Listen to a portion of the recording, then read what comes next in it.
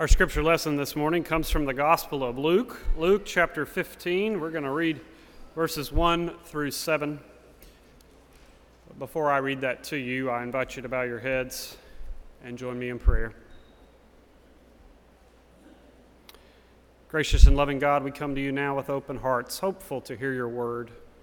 We pray by the grace of your Spirit that the words we hear and the thoughts of our hearts will lead us to your will, for all of us as your church and for each of us as your children. Dear God, we love you and we thank you for your love. Amen. So again, Luke chapter 15, verses 1 through 7. Now all of the tax collectors and sinners were coming near to listen to him, and the Pharisees and the scribes were grumbling and saying, "This fellow welcomes sinners and eats with them." So he told them this parable. Which one of you, having 100 sheep and losing one of them, does not leave the 99 in the wilderness and go after the one that is lost until he finds it? And when he has found it, he lays it on his shoulders and rejoices. And when he comes home, he calls together his friends and his neighbors, saying to them, "Rejoice with me, for I have found my sheep that was lost." Just so I tell you, there will be more joy in heaven over one sinner who repents than over 99 righteous persons who need no repentance. This is the gospel of the Lord. Praise to you, O Christ.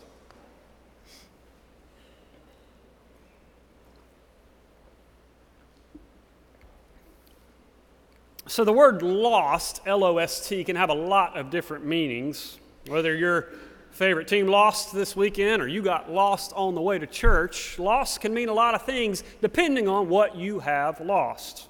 I want you to imagine for a minute a family sitting around a table during the holiday season. They're sitting around a table doing a puzzle together. There's a mother and a father and a daughter and a son home from college.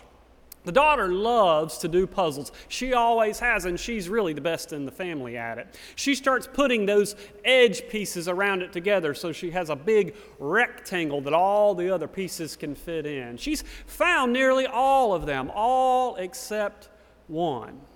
She scrambled all throughout the box looking at all the pieces, trying to find that one, but she just can't find it. That puzzle piece is lost. She looks across at her father, who's sitting on the other side of the table. He used to love doing puzzles too, but now for some reason he's just not good at them anymore. He's noticed that as the years have gone on, his eyes have gotten tired, and not just his eyes, but his mind has gotten tired too. He can't just put the puzzle pieces together the way he used to. He feels helpless. He feels lost. And then there's the older brother who's come home from college. He's sitting right next to his sister who used to be his best friend, but now for some reason that he's moved away, he's made other friends, and they are not as close as they used to be. They used to talk all the time. Now they never talk. That best friend that he had is no longer there. Something has been lost. Or the mother, sitting at the head of the table, she's trying her best to work on that puzzle too, but while she's sitting there, her mind is really on the empty chair at the table. She's thinking about Grandpa, who used to sit there during the holidays and work on those puzzles with them. Grandpa who loved puzzles. Grandpa who loved the holidays. Grandpa who loved sitting around that table and eating. She can only think about the person in her life who she misses the most. She can only think about the person who she has lost. The word lost means so much to us, but when we have lost something so dear, it can be the most helpless, the most hopeless word in the English language. Whether we've lost a puzzle piece, or we've lost a neighbor, or we've lost a friend, or we've lost a loved one, whether we've lost a job or lost a battle, no matter what we've lost, there's some sort of finality to that word. It's not missing, it's lost. Well, the 15th chapter of the Gospel of Luke could be called the lost chapter. Not because it's missing, but because the parables that we read about in the 15th chapter of Luke are all about something that is lost. In fact, you might look in your Bible and you'll see that under every parable there's a title that says something like the lost sheep, the lost coin, or the lost son, or the prodigal son. Over the next 3 weeks, we're going to be looking at each of these parables one by one, and we're going to follow the pattern that each of these parables follow, because they all follow the same pattern. Something is lost, something is found, and there's a celebration. But this week, we're focusing on what's been lost. What does it mean to be the lost sheep, and who is the lost sheep in our world? Now, the story of the lost sheep, really all of these parables together, are prompted. Jesus tells these stories because the Pharisees and the scribes are whining. It says they're murmuring or they're grumbling. It really means they're whining. They're whining because Jesus has been spending his time with tax collectors and sinners.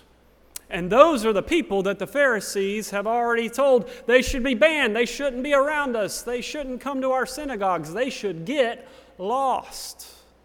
We're tired of these people not following the law. We're tired of these people doing all the wrong things. And Jesus should not be spending time with these people who are lost, especially not sitting down at a table with them.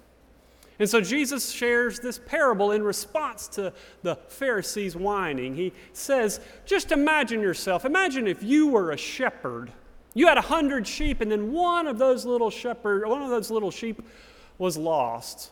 Wouldn't you not leave the 99 behind and go find that one sheep? Wouldn't you leave the 99 and go find that sheep wherever it is and bring it back home? Wouldn't you do that?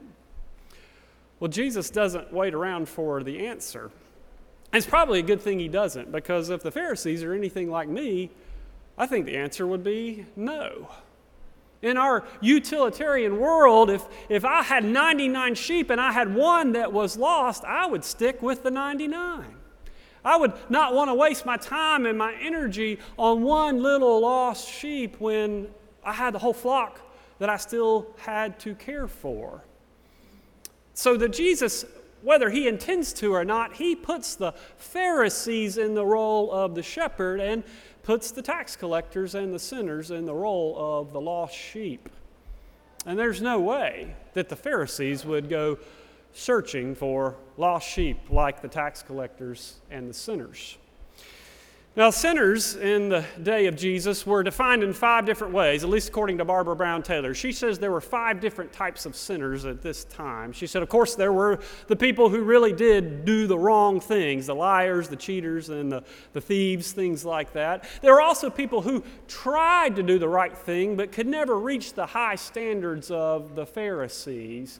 Then she said there were also people who did more jobs that were thought to be unclean, like working with pigs or maybe working with sheep. And so because of that, they were thought to be sinners as well. Then there were, of course, the Samaritans, the great rival of the Jews. And then there were the Gentiles, which basically includes most of us in this room. Those 5 people were considered sinners by the Pharisees. Everything from the worst of the worst to just the people who don't fit in.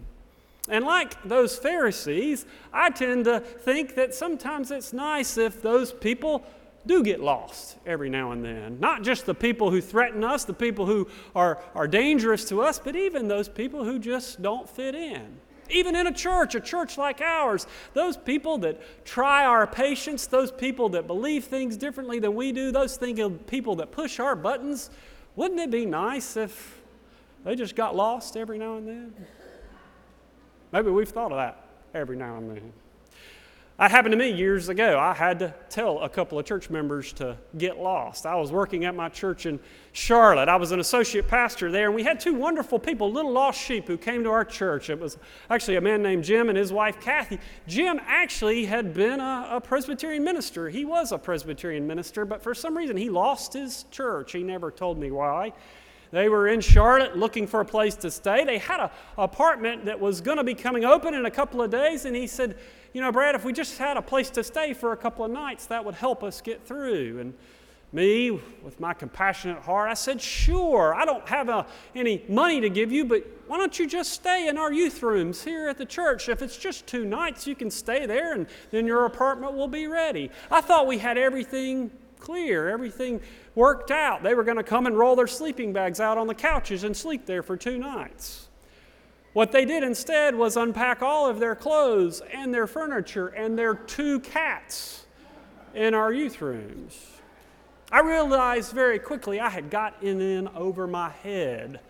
I talked to my senior pastor and he said, "Brad, I know you hate to do this, but we have to tell them, get lost."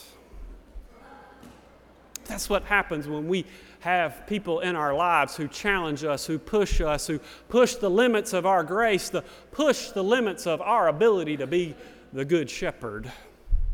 Our patience runs out, and no matter how good of people we want to be, there's a part of us I'd rather stick with the 99, leave that little one sheep, that lost sheep behind. Of course, I have to believe that Jesus never intended for those Pharisees to think of themselves as the good shepherd. And you can see why right at the end of the passage. There's a little passage there, a little sentence right at the end where it's pretty clear Jesus doesn't think the Pharisees are the good shepherd. He says something at the end along the lines of, the heaven will rejoice more over one sinner who repents and believes than 99 people who don't believe they have to repent at all. Well, a good Pharisee will tell you we all have to repent. A good Presbyterian would tell you that as well. And so that means that the Pharisees and the Presbyterians are not the good shepherd in the story. The Pharisees and the Presbyterians are the lost sheep too. And that changes everything. Now that we're the lost sheep, we want that good shepherd to do whatever is necessary to come and find us and bring us home. Now that we're the lost sheep, we want that good shepherd to do whatever that shepherd can do in God's power, even if it means leaving others behind to come and find us and take care of us and give us that amazing, amazing grace.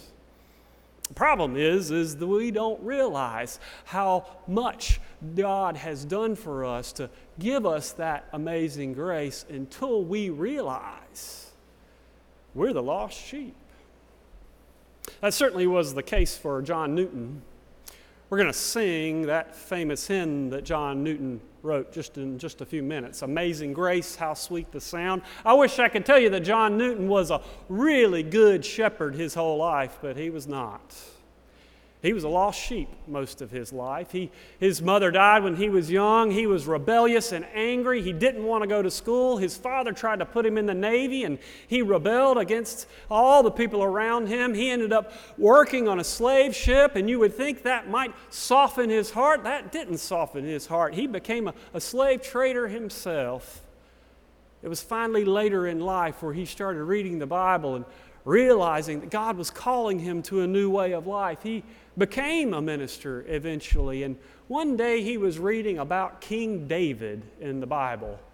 King David, who was a shepherd but also a lost sheep, if you read that story, and he realized that this King David needed grace as much as anyone.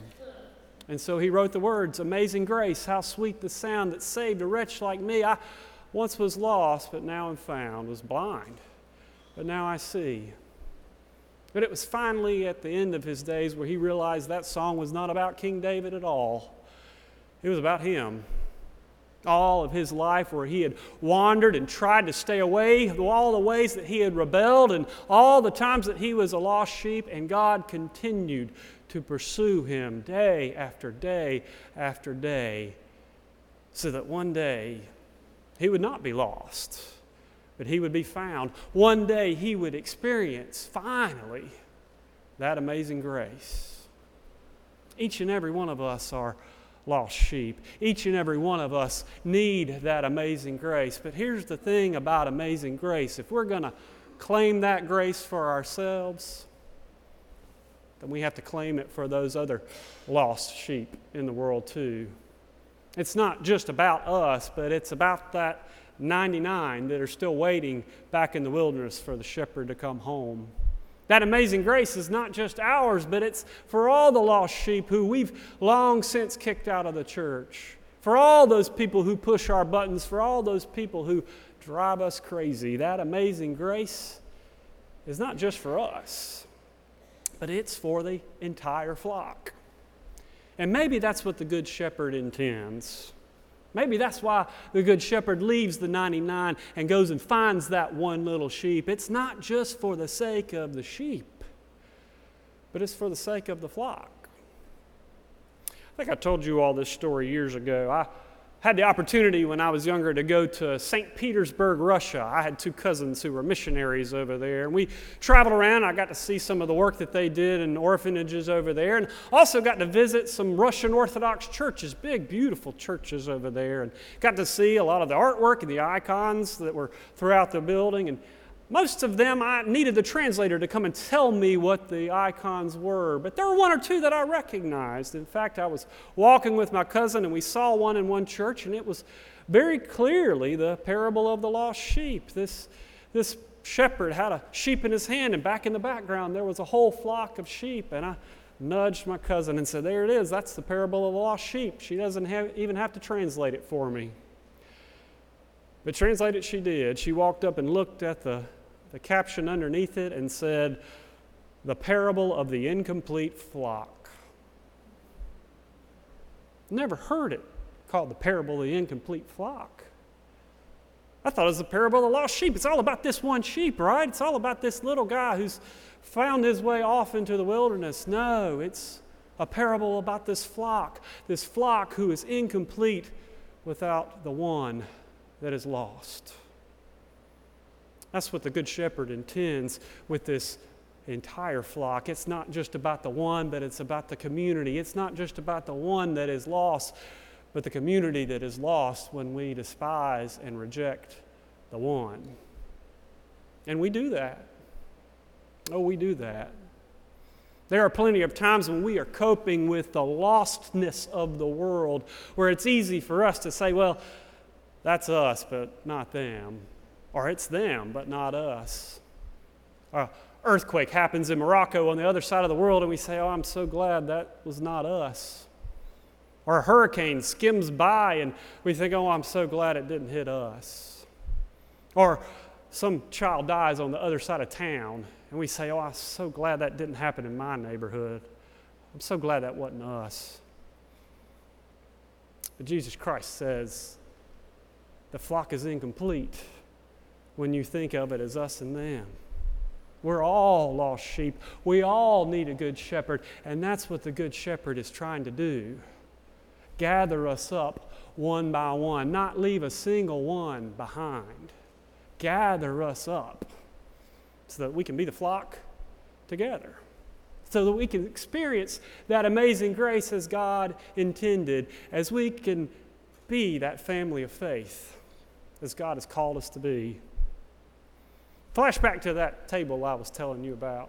That family sitting around that table, they're doing that puzzle. Finally, that daughter gets so frustrated. She says, I've lost a puzzle piece. I don't know where it is. And father says, well, if I had my glasses, I could help you find it. Mother reaches in her purse and pulls out some glasses and hands them to father. And he puts the glasses on and dives under the table. And sure enough, he sees the little puzzle piece there hidden in the pattern on the carpet. He pops up from the table, and brother says, Dad, you look like Grandpa.